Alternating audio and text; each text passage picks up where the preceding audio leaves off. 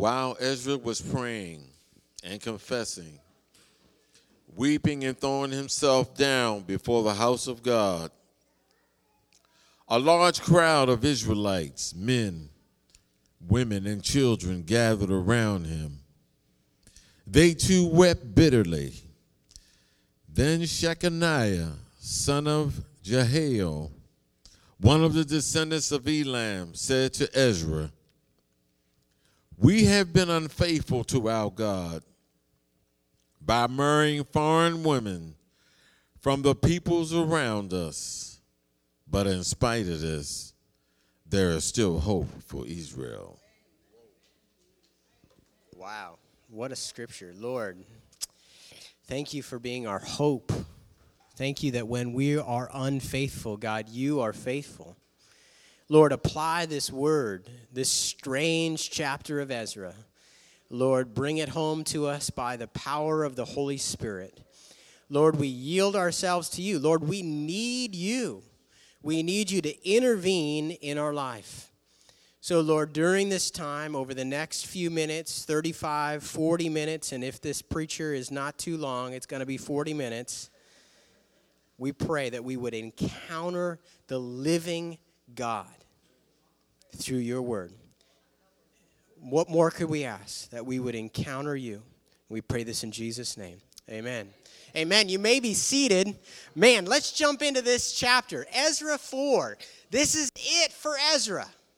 This is the end of the line. And hey, for us as a church, this has been a step of faith because we jumped into an Old Testament book. This has been a wild ride. Some of you have said, hey, I never studied Ezra ever before. This was a foreign book. But I have loved going through this book with you. It's kind of like we just threw ourselves in the deep end and we had to learn biblical history. We had to learn just how to survive and how to understand this text within the context of Scripture. Man, what an amazing ride we've been on. Starting next week, we're going to be going through the first 12 chapters of the book of Acts. Are you ready for that? The first 12 chapters of Acts. This is foundational. I have picked this time for us to go through these 12 chapters because it lays the foundation of how to do church right. And like I said, this is when we start kind of probably seeing new people coming into the church. It's going to be a great time going through these first 12 chapters. It's going to be wild. I cannot wait. I've been looking forward to this for years, literally.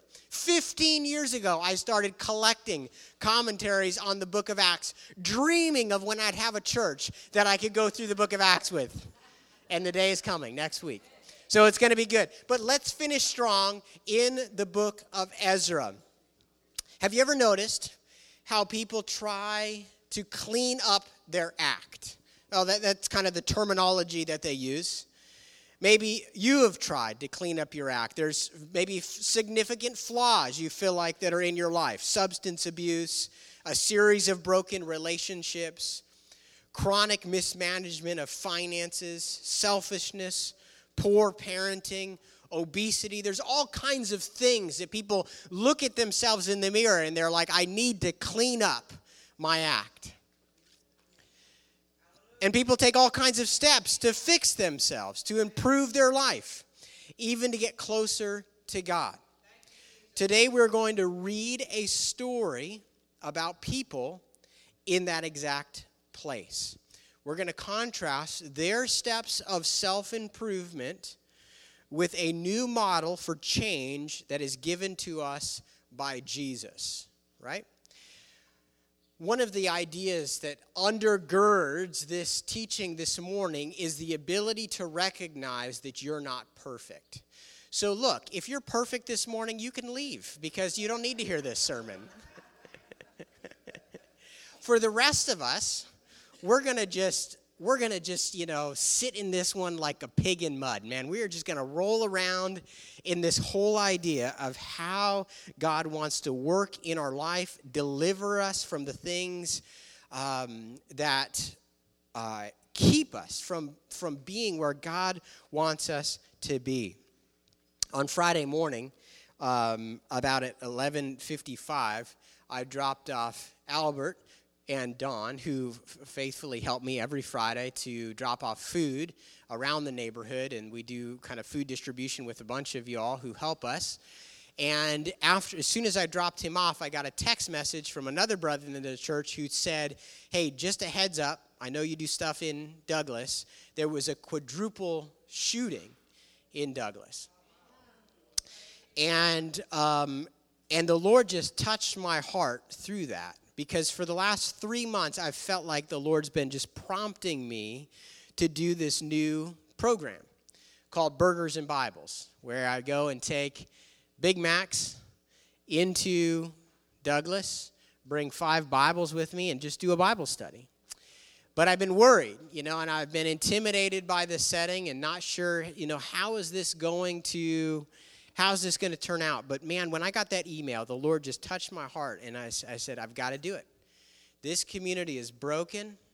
We cannot keep seeing this brokenness continue, and only God can come in. And if it takes Big Macs to deliver people from their sin or prompt them to read the Bible, then, man, let's do it. So I drove to McDonald's, got the 5 Big Macs, parked. We went right to the primary, if you know Douglas, kind of the primary distribution point for drugs. There's a couple houses right there in the middle. And I said, hey, I'm here to do burgers and Bibles. You ready? And the first guy I went to, poor kid, man, he was so high, he couldn't even look at me. But there was another girl there that was kind of helping with the distribution. And she heard what I was saying, and she said, well, why don't you invite the people at the bus stop? And I said, well, I would, but, those guys are oftentimes so drunk, they wouldn't be able to really comprehend what's going on with Scripture. And she said, well, man, if you're looking for people that aren't drunk or high in here, you're in the wrong place.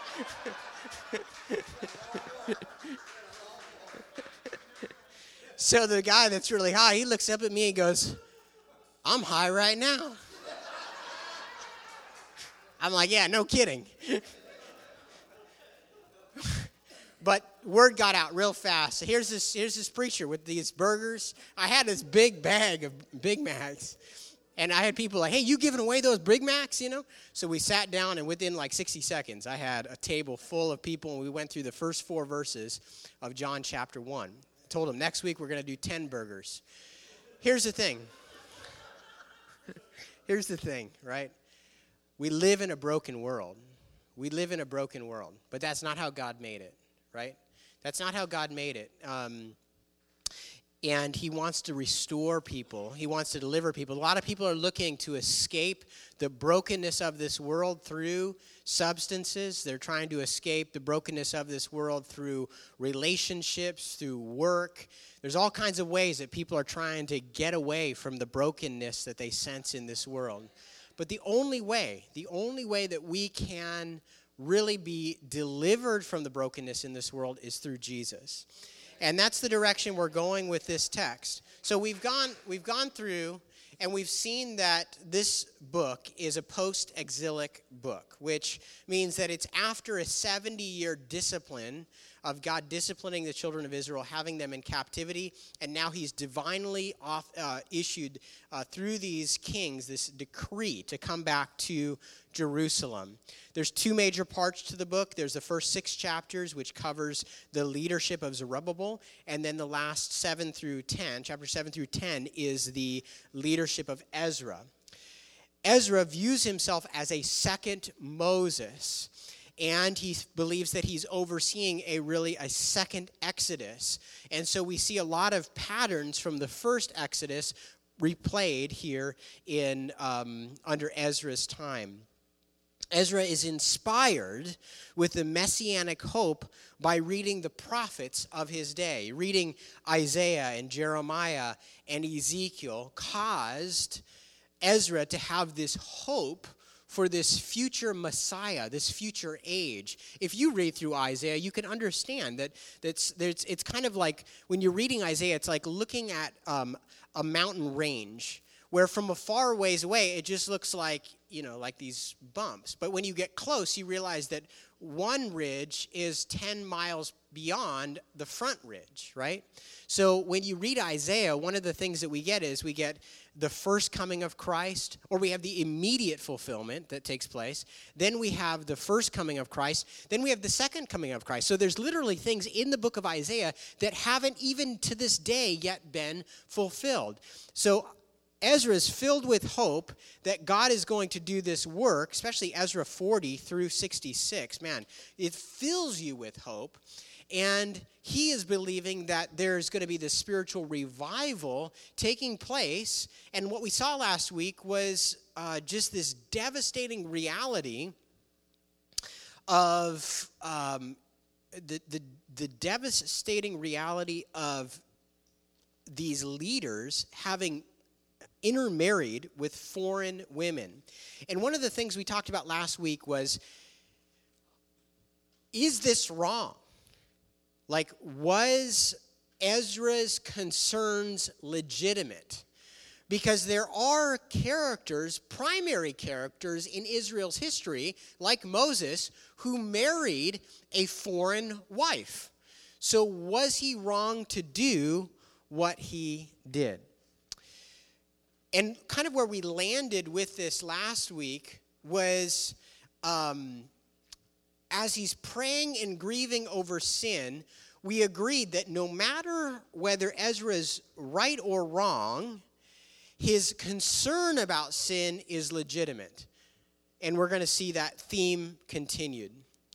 So we asked this question last week. What is the balance between missional engagement, you and me, engaging people that don't know Jesus with the gospel? What's the balance between that activity and then our own personal holiness?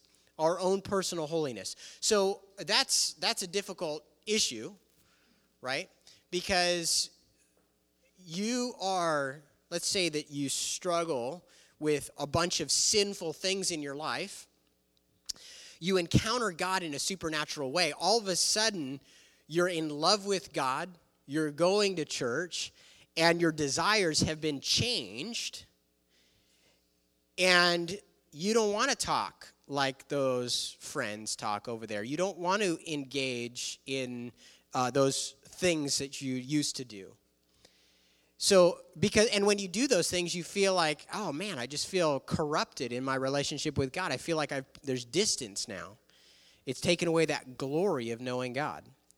So what's the balance between walking with God and being separated from our sin and yet loving our neighbor, being engaged as missionaries with our neighbor? We're going to answer that question a little bit more today. Here's the outline. This is the outline for the chapter that we're looking at. In verses 1 through 6, Ezra works with the leaders on determining the nature of repentance. You'll recall that the problem that these people faced is they said, Ezra, there are leaders among us who have married foreign wives. And so in verses 1 through 6, Ezra's going to work with the leaders on determining the nature of repentance. In verses 8 through 15, Ezra works with the men of the land to enact this step of repentance. So they make some decisions. They act on it. Verses 16 and 17, the people obey.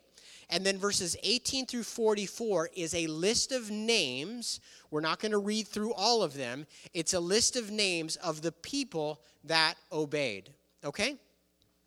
So let's go through this. We saw that Ezra was praying, confessing, weeping, throwing himself down. Sounds like a temper tantrum of a 2-year-old. But really, this is, he's upset over this situation. It's a crisis. A large crowd of Israelites, men, women, and children gather around him. They too wept bitterly. this is unique to Israel's history. If you're familiar with Israel, it is rare for them to be spiritually responsive to spiritual leaders. What we see over and over again in Israel's history is that prophets are trying to say, this is the wrong that's going on, and these doggone stubborn Israelites will not repent. It's like they won't do it. It's like a stubborn kid, that just will not change their way. But here, Ezra attracts a crowd, and they're also weeping bitterly. Verses 2 through 4, then Shechaniah, who's the son of Jehiel, one of the descendants of Elam, said to Ezra, we have been unfaithful to our God by marrying foreign women from the peoples around us. But in spite of this, there is still hope for Israel. Now let us make a covenant before our God to send away all these women, their children, in accordance with the counsel of my Lord, of those who fear the commands of our God. Let it be done according to the law. Rise up. This matter is in your hands. We will support you. So take courage and do it. So this is a significant next step. You'll notice that the solution to the problem is offered by someone other than Ezra. It's another spiritual leader. And this guy, Shechaniah, says, here is what we should do. Here's what repentance should look like in our situation. And it is very powerful for him to say, we have been unfaithful to our God. One of the reasons why more and more, as I study this, I'm convinced that the step Israel took was a condoned step by God, is the agreement that we see here. It is fascinating that Ezra is grieved over sin, but then you have this huge group. We'll see here that the spiritual leaders are fully compliant with a step of repentance. It's wild. So they said, we've been unfaithful. Let's separate ourselves. We'll do it according to the counsel of my Lord, to those who fear the commands of our God.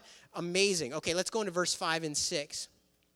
So now Ezra rose up, and he put the leading priests and Levites and all Israel under oath to do what had been suggested. And they took the oath. Then Ezra withdrew from before the house of God and went to the room of Jehanonan, son of Elishib. While he was there, he ate no food and drank no water because he continued to mourn over the unfaithfulness of the exiles. So the people agree together by oath, right? And it's very important when you make an oath, and this is what it says in Leviticus, if you make an oath, you have to keep your oath. It's a dangerous thing to make a promise, but these guys make this promise. And then Ezra withdraws, and notice he continues in his state of fasting and mourning.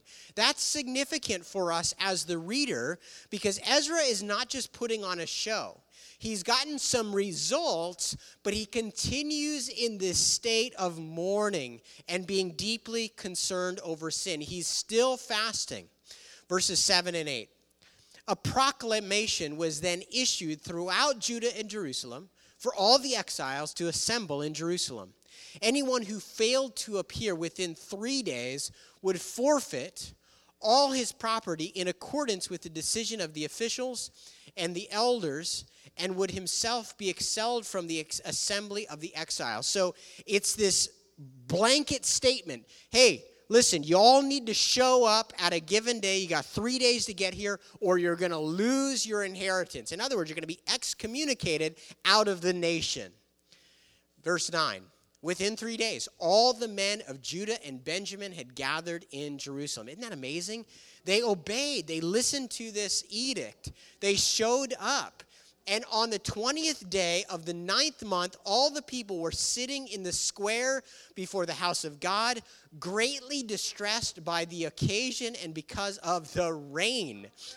It's raining. This is so the rainy season in Israel is from October to February. This happens to be mid-December, and it's pouring, right? It's pouring. And so they're already upset over this crisis, that there's been these individuals who have married foreign wives, and it's pouring rain.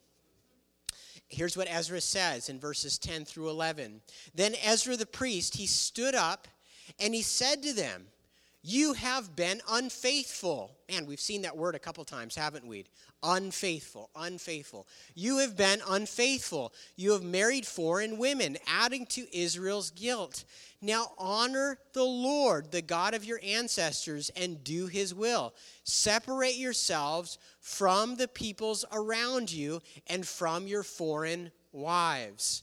That's the sermon, nice and short. You wish I preached that short, didn't you?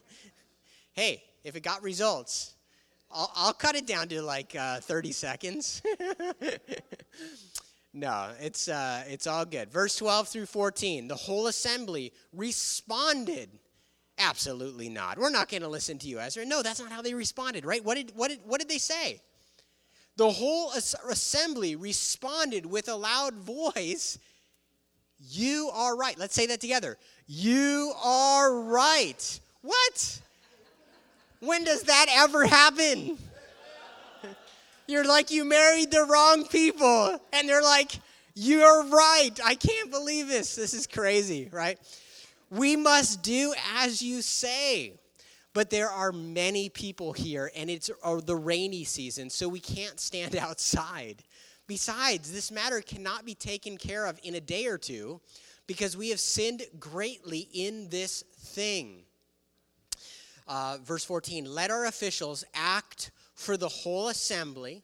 Then let everyone in our town who has married a foreign woman come at a set time along with the elders and the judges of each town until the fierce anger of our God in this matter is turned away from us. So that is their response to Ezra. And you notice that they turn to a kind of a democratic model of let's appoint somebody who will represent us in this effort. They're compliant, but they said, we need some more time, which we have to really appreciate that, right? We've got to appreciate this need for more time because you've got lives at stake here, right? We have women and some children that are going to be sent away. Now, let me just say briefly, the way that this would take place, the way that marriages were arranged were based off of a dowry system, which is a down payment in advance that just in case the marriage didn't work out, there was a financial means for the father to care for this woman and her children. So we don't think that these individuals were destitute necessarily, and it seems like from verse 14 that there is that they're not just hastily just kicking these women out, but it's still devastating. We have families that are literally being broken up because of this act. Now, verse 15, we have the few that did not support this decision. Only Jonathan, Asahel, and Jehaziel, son of Tikvah, supported by Meshullam and Shabbathai, the Levite, opposed this. So not everybody. There's a couple of people who did not support this, and one's a Levite. Interesting. Verses 16 and 17. So the exiles did as was proposed. Ezra the priest selected men who were family heads, one from each family division, and all of them designated by name. On the first day of the 10th month, they sat down to investigate the cases, and by the first day of the first month, they finished dealing with all the men who had married foreign women. And your text, we're not going to read it now, but your text continues to give you the list. And one of the things that we see is that the number of these cases is not a lot compared to 50,000 people coming back 80 years before this, and another 15 years prior, we had a wave of 5,000 people. So out of thousands of people, we have enough names to fill the second half of this chapter. So this is drastic, It's concerning. It's a difficult passage. But lest you think that there was, 20,000 wives sent off, you can read through the actual names of the individuals. Okay, so that's the text. Now, what does God want to say to us this morning through this? Well, first of all, we come away from this text.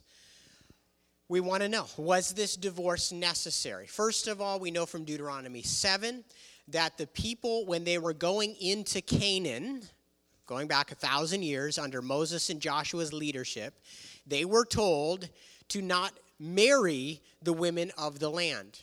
There's no command to divorce the women if you do. But in Deuteronomy chapter 7, they're told, don't marry the women of the land. And it's named. There's 7 different tribes or people groups that they're specifically told not to marry. Israel, Jewish people, were never prohibited from never marrying outside of Judaism. It was just the people of Canaan and Egypt, right? That's the prohibition, and there's a purpose statement given behind it. It's don't marry them lest your heart is carried away. So it seems like maybe Ezra took this and it kind of expanded on it, because back in chapter 9, he said that we are a special race. So there's this ethnicity here, which God never... the command is tied with ethnicity, and commentators will say that's a little bit further than how God described his relationship with this nation, right? There are blessings tied in with the ethnicity of being Jewish from God. But the idea that that ethnic state gives rise to this complete prohibition is not there. But Ezra does, I'm kind of jumping ahead. I better not say that yet. What happened to the women and the children? We don't know. What was the spiritual condition of these individuals after their divorce? So we have these men that are listed out, 18 through 44. They send off their wives. What happens to them spiritually? Like, does their relationship with God improve? We don't know. Let's go through a couple of things here. First, you will notice that there's no divine commentary that is given to us. The genre of text is what we call narrative, right? Does God anywhere in here tell us, do we have any sense of like God spoke to Ezra in a cloud, go and separate yourselves from these women? Does that happen? No, we don't have that. We don't have any divine commentary. As much as Ezra wanted to be a second Moses, we don't see God speaking to Ezra in a cloud or giving specific instructions. Here's what Ezra has. Ezra has scripture, Deuteronomy 7 and beyond. That's what we call Torah, first 5 books of the Bible. And we have history to inform him. Second, while there are examples of Israelites marrying foreign wives, like Moses, like Joseph, who else? Abraham marries Hagar. There are numerous examples of foreign wives leading the people astray. So Ezra and you and I can open up our Bibles and we can see children of Israel marrying foreign wives, and it leads their heart astray. What's the story of Solomon? What happens with Solomon? Why is there a northern nation, Israel, and a southern nation, Judah? Why is that the case? It's because Solomon married foreign wives. And God said to him, Solomon, your heart is divided between me and these pagan wives. And so when you die, I'm going to split the kingdom in half. Fascinating. Another example, Samson and Delilah. How did that turn out? Well, he was under a pile of rocks at the end of the time, right? Man, that was not a good scene, right? Hagar and Abraham. Isn't it fascinating? The patriarch of Israel, he is given the promise of God that through you this line is going to progress. He thinks, okay, if I get my wife's servant pregnant, then I can take that child and fulfill God's promise. God's like, no. I don't need your help. I don't need your help. And so when Isaac is born through Sarah, the Hagar is cast out. Remember? She's put out of the home.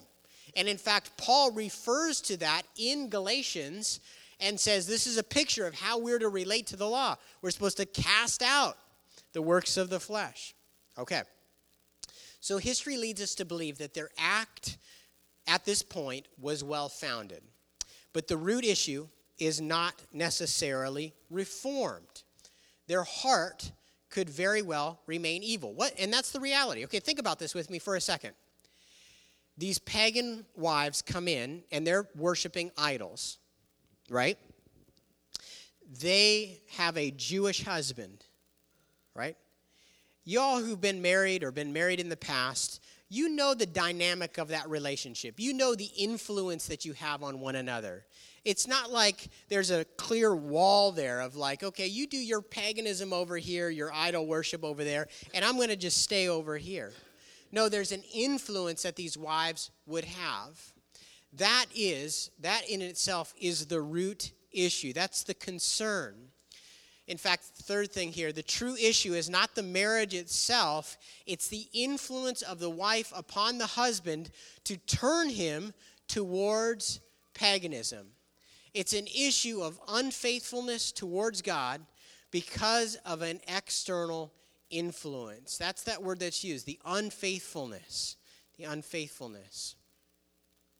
The people are saying, we're going to separate ourselves from these women so that our hearts won't be led astray. Let me tell you, this is classic religion. I'm going to do this external act in hopes that my heart is reformed. Track with me here, okay? Zero in on this. The religions of the world, our culture, tells you, change this piece of behavior and it will affect your relationship with God. Clean up your act here so that God can be happy with you now over here. Here with the children of Israel, they're saying we're going to put away our wives so that we can be restored in our relationship with God. And that is insufficient. It does not affect the change to the degree it needs to. Now, there's nothing wrong with cleaning up our act. I just want you to know that our dirty acts flow from our hearts. And what truly needs to be reformed is our hearts. We need heart change. Putting away these pagan wives is insufficient. So you have people who say, okay, I'm going to stop doing drugs so that I can know God better. I'm going to go to church so that I can clean up my act. I'm going to do this so that my heart will change. And you need to understand this. That does not work well. The goal isn't self-improvement. If you came here for self-improvement, you're going to be sorely disappointed. The goal is holiness and absolute morality. God has a standard for you and I that we be absolutely perfect. Not just clean up our act, but absolutely flawless. And hopefully when you hear that, you just go, oh, shoot, I'm screwed. I can't. That's it for me. Right? Hopefully you're tracking with me. If you're hearing God say you need to be perfect and you're like, okay, I'm going to get my act together and I'm going to pull up my boots by my bootstraps and God, I'm really going to do it this week. If you are thinking that way, then you're not hearing how perfect the standard is. It's not a better life. It's no, you need to be absolutely perfect. And here's, by the way, if you've ever sinned in the past, that still counts. Like you're already screwed up. You can't fix that, right? Your good acts today don't outdo the past acts, right? You and I are condemned. We're messed up. I hope that's like first base in understanding this, okay? You gotta get that. We're messed up. We're not gonna justify ourselves. Like if you're sitting here thinking, good, if I just get rid of my wife, everything's gonna be better. Listen, you're missing the point. You're missing the point, right? What? Yeah, she's saying the same thing. She's like, man, if I could get this guy out of my life, woo! Holiness, God, I'm gonna be perfect. Just get this guy out of my life. One of the reasons we have Israel. Like, how big is your Bible, right? Okay, so you got this Bible. And you all are like, man, the Old Testament's so long. There's so much reading. Like, when can we get to Jesus? Hey, here's the thing, right? Here's, oh my gosh, it just keeps going. It keeps going. When does it stop? Okay. All of this part, the big part, this is the story of people trying to get their act together. It's thousands of years of people failing to get their act together. If you thought you were going to come to church and get your act together, just know, these people already did it. It doesn't work. Right? That's why we like Jesus. Okay, we're working through this. We're working through it. Okay, so this brings us to a discussion about the Old Covenant law, right? The law, the Torah, right? Moses goes up on Mount Sinai. He gets the law, 10 commandments. The law was God's covenant with the children of Israel. The law was incapable of changing a person's heart. It was a standard representing the holiness of God. But it was not able to reform their hearts. It served a good purpose, but was not able to unbend a bent heart. Okay? You understand that? The law of God, be holy. If we're going to summarize God's law, it's be holy, be perfect, be loving. Never fail. Okay? That law, that standard is not capable of making you perfect. It's like a measuring stick. Like if my son said to me, I want to be 6'5", and he's 6 foot right now, and I took a measuring stick, I can't break off 5 inches of the measuring stick, feed it to him, and make him 6'5", right? But people look to this law, and they're like, if I just do the law, then I can be perfect. No, the law is there to condemn you. It's there to show you how much you've fallen short. You don't measure up. Okay? You tracking with me? Take, for example, my dog leash, right? The dog leash serves a good purpose. It keeps my dog close to me when I want to go for a walk. But if I expected my dog leash to teach my dog to sit or to come when I call him, I'm going to be sorely disappointed. If you look at the law of God and expect it to do something that it is incapable of doing, then you are going to be sorely disappointed. You're going to be in this cycle of condemnation because you can never live up to that holy standard. I want to show you a couple of verses about the inability of the law. This is in the New Testament. This is Hebrews 7, 18 and 19. The former regulation is set aside. That's the law. That's, if you go to the context of this passage, you'll see that this is the old covenant law given to Moses. The former regulation is set aside because it was weak and useless, for the law made nothing perfect. And a better hope is introduced by which we draw near to God. Do you see, this is being written after Jesus came in and he instituted a new covenant. A new way that humanity is to relate to God. Galatians 2:16 says this. Know that a person is not justified by the works of the law, but by faith in Jesus Christ. So we too have put our faith in Christ Jesus that we may be justified by faith in Christ and not by the works of the law. Because by the works of the law, no one will be justified.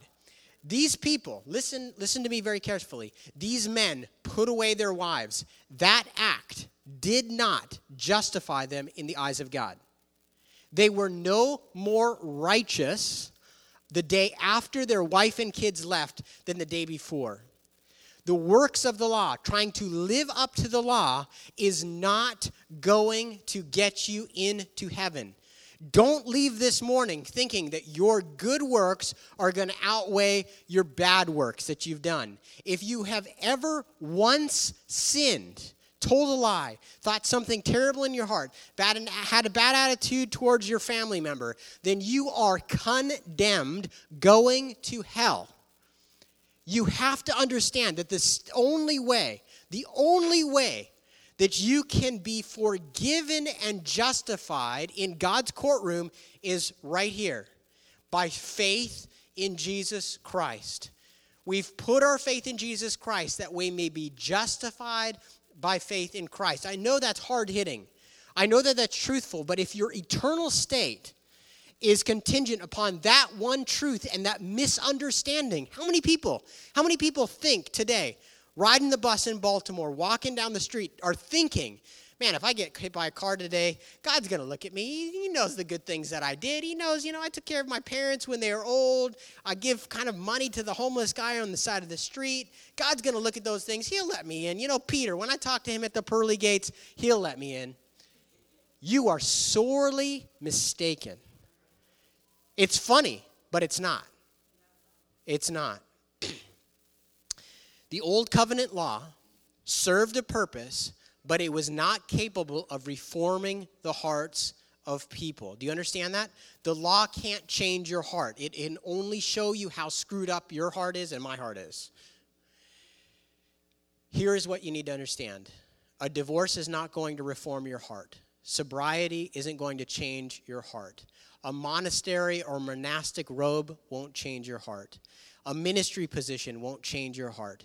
Being at church won't change your heart. There's only one thing. There's only one thing that can change your heart. Accepting the spiritual work that Jesus did through his death on the cross and his resurrection. That's the only thing. But you say, Josh, how does my surrender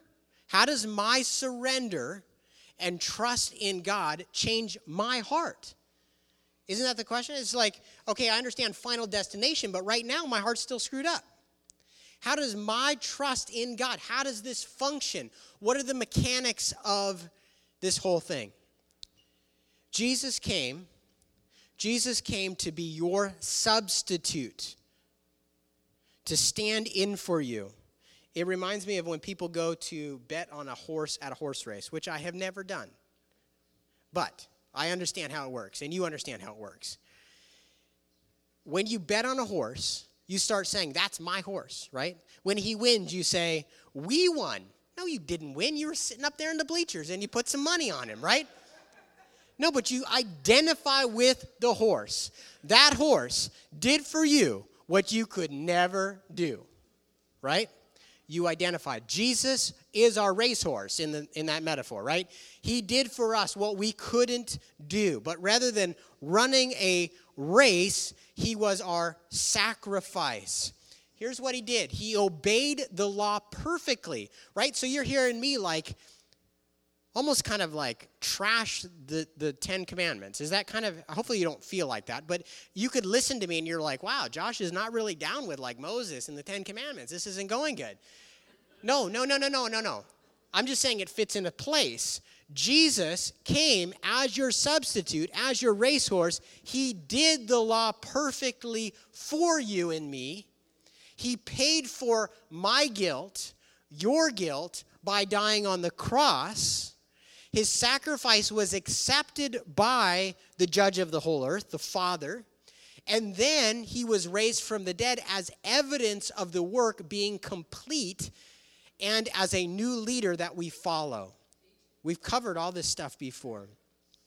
We've covered it before, but I just want you to know that the Bible says that we inherit the work of Christ. Again, the question was, how does my belief in God change my heart, right? First of all, he positionally changes you. The moment you believe in God, he changes your identity. He now says, I'm stamping you. You belong to me. You're God's property.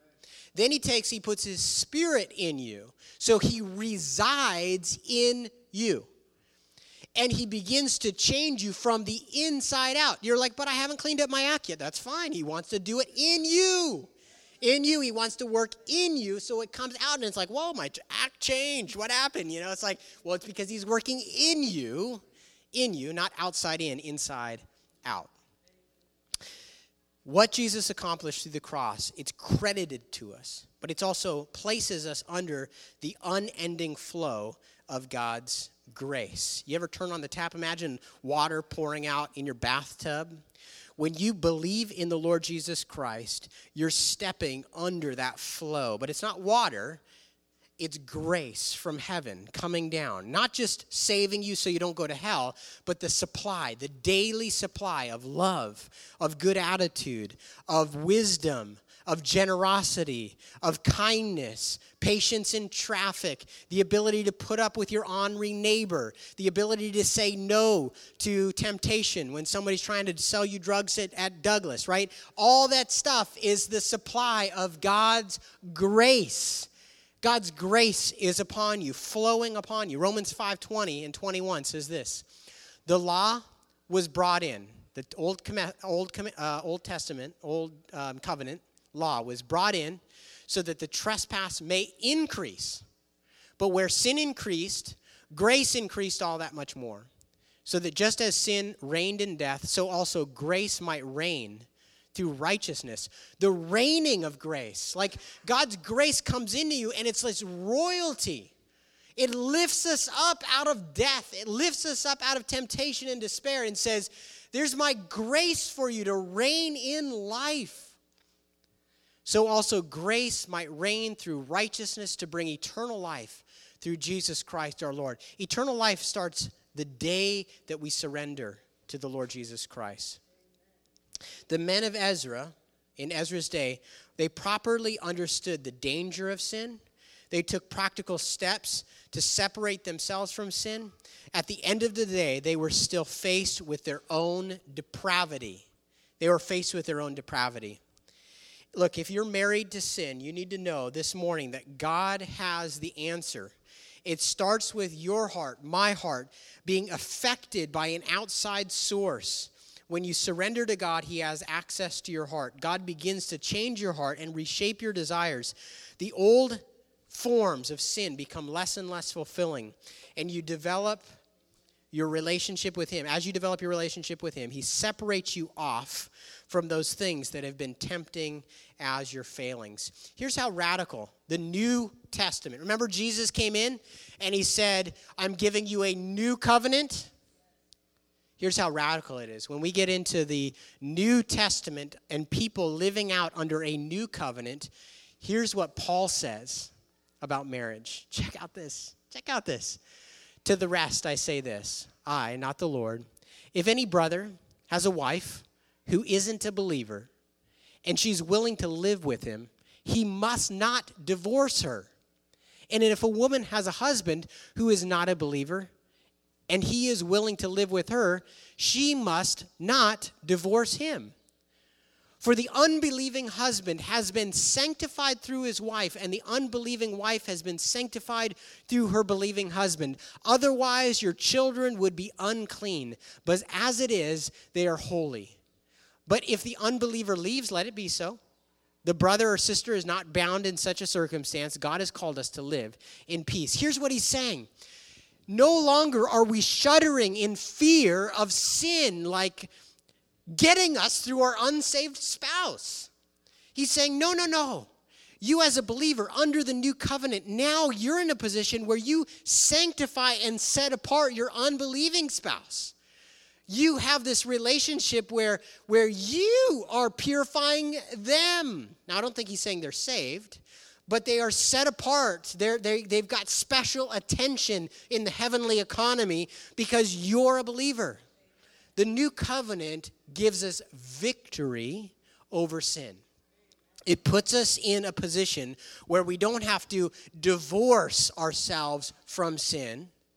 Instead, we get to remain with the sinner and see God use us to radically work in that environment. Amazing, amazing. On the back of your bulletin, you get your back of your bulletin out. On the back, there are 5 slots there. These are 5 people that may be thinking right now, they may be thinking that their good works are going to get them into heaven. They may be thinking that they've done enough good that they're going to be good as gold when they appear before God's throne.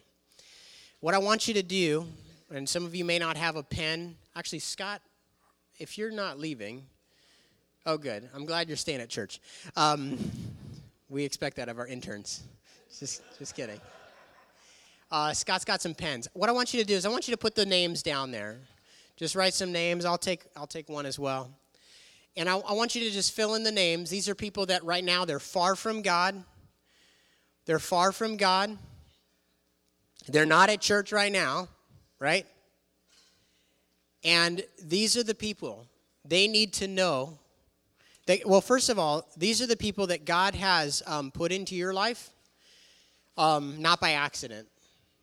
God's put these people around you, and they need to know the grace of God, right? They need to know that they're loved by God. And so just write their names in there. You may not have 5. If you've got 1, that's better than none, right? Yeah. So, and this takes a little bit of time, but I want you to put their name down there, and here's what we're going to do. We're going to just pray for them for a second, because they need to know that their religion is not going to keep them out of the fires of hell. It's only Jesus that can deliver them. All right? So not only is this word for us, but it's for them as well.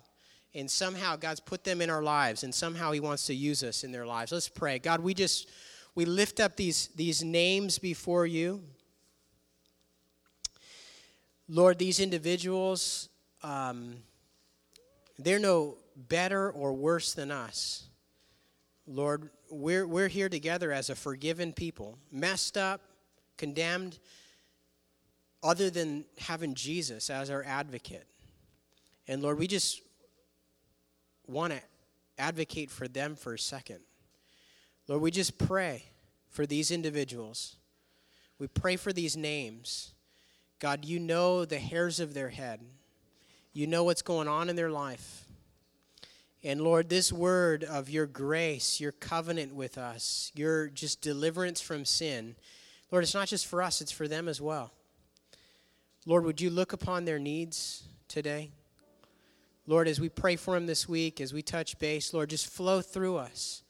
Lord, you ultimately want to save them. You just want to use us in their life. And so, God, we pray that you would work through us, Lord. Look upon not just us, but these individuals as well. And we ask this in Jesus' name. Amen. Amen.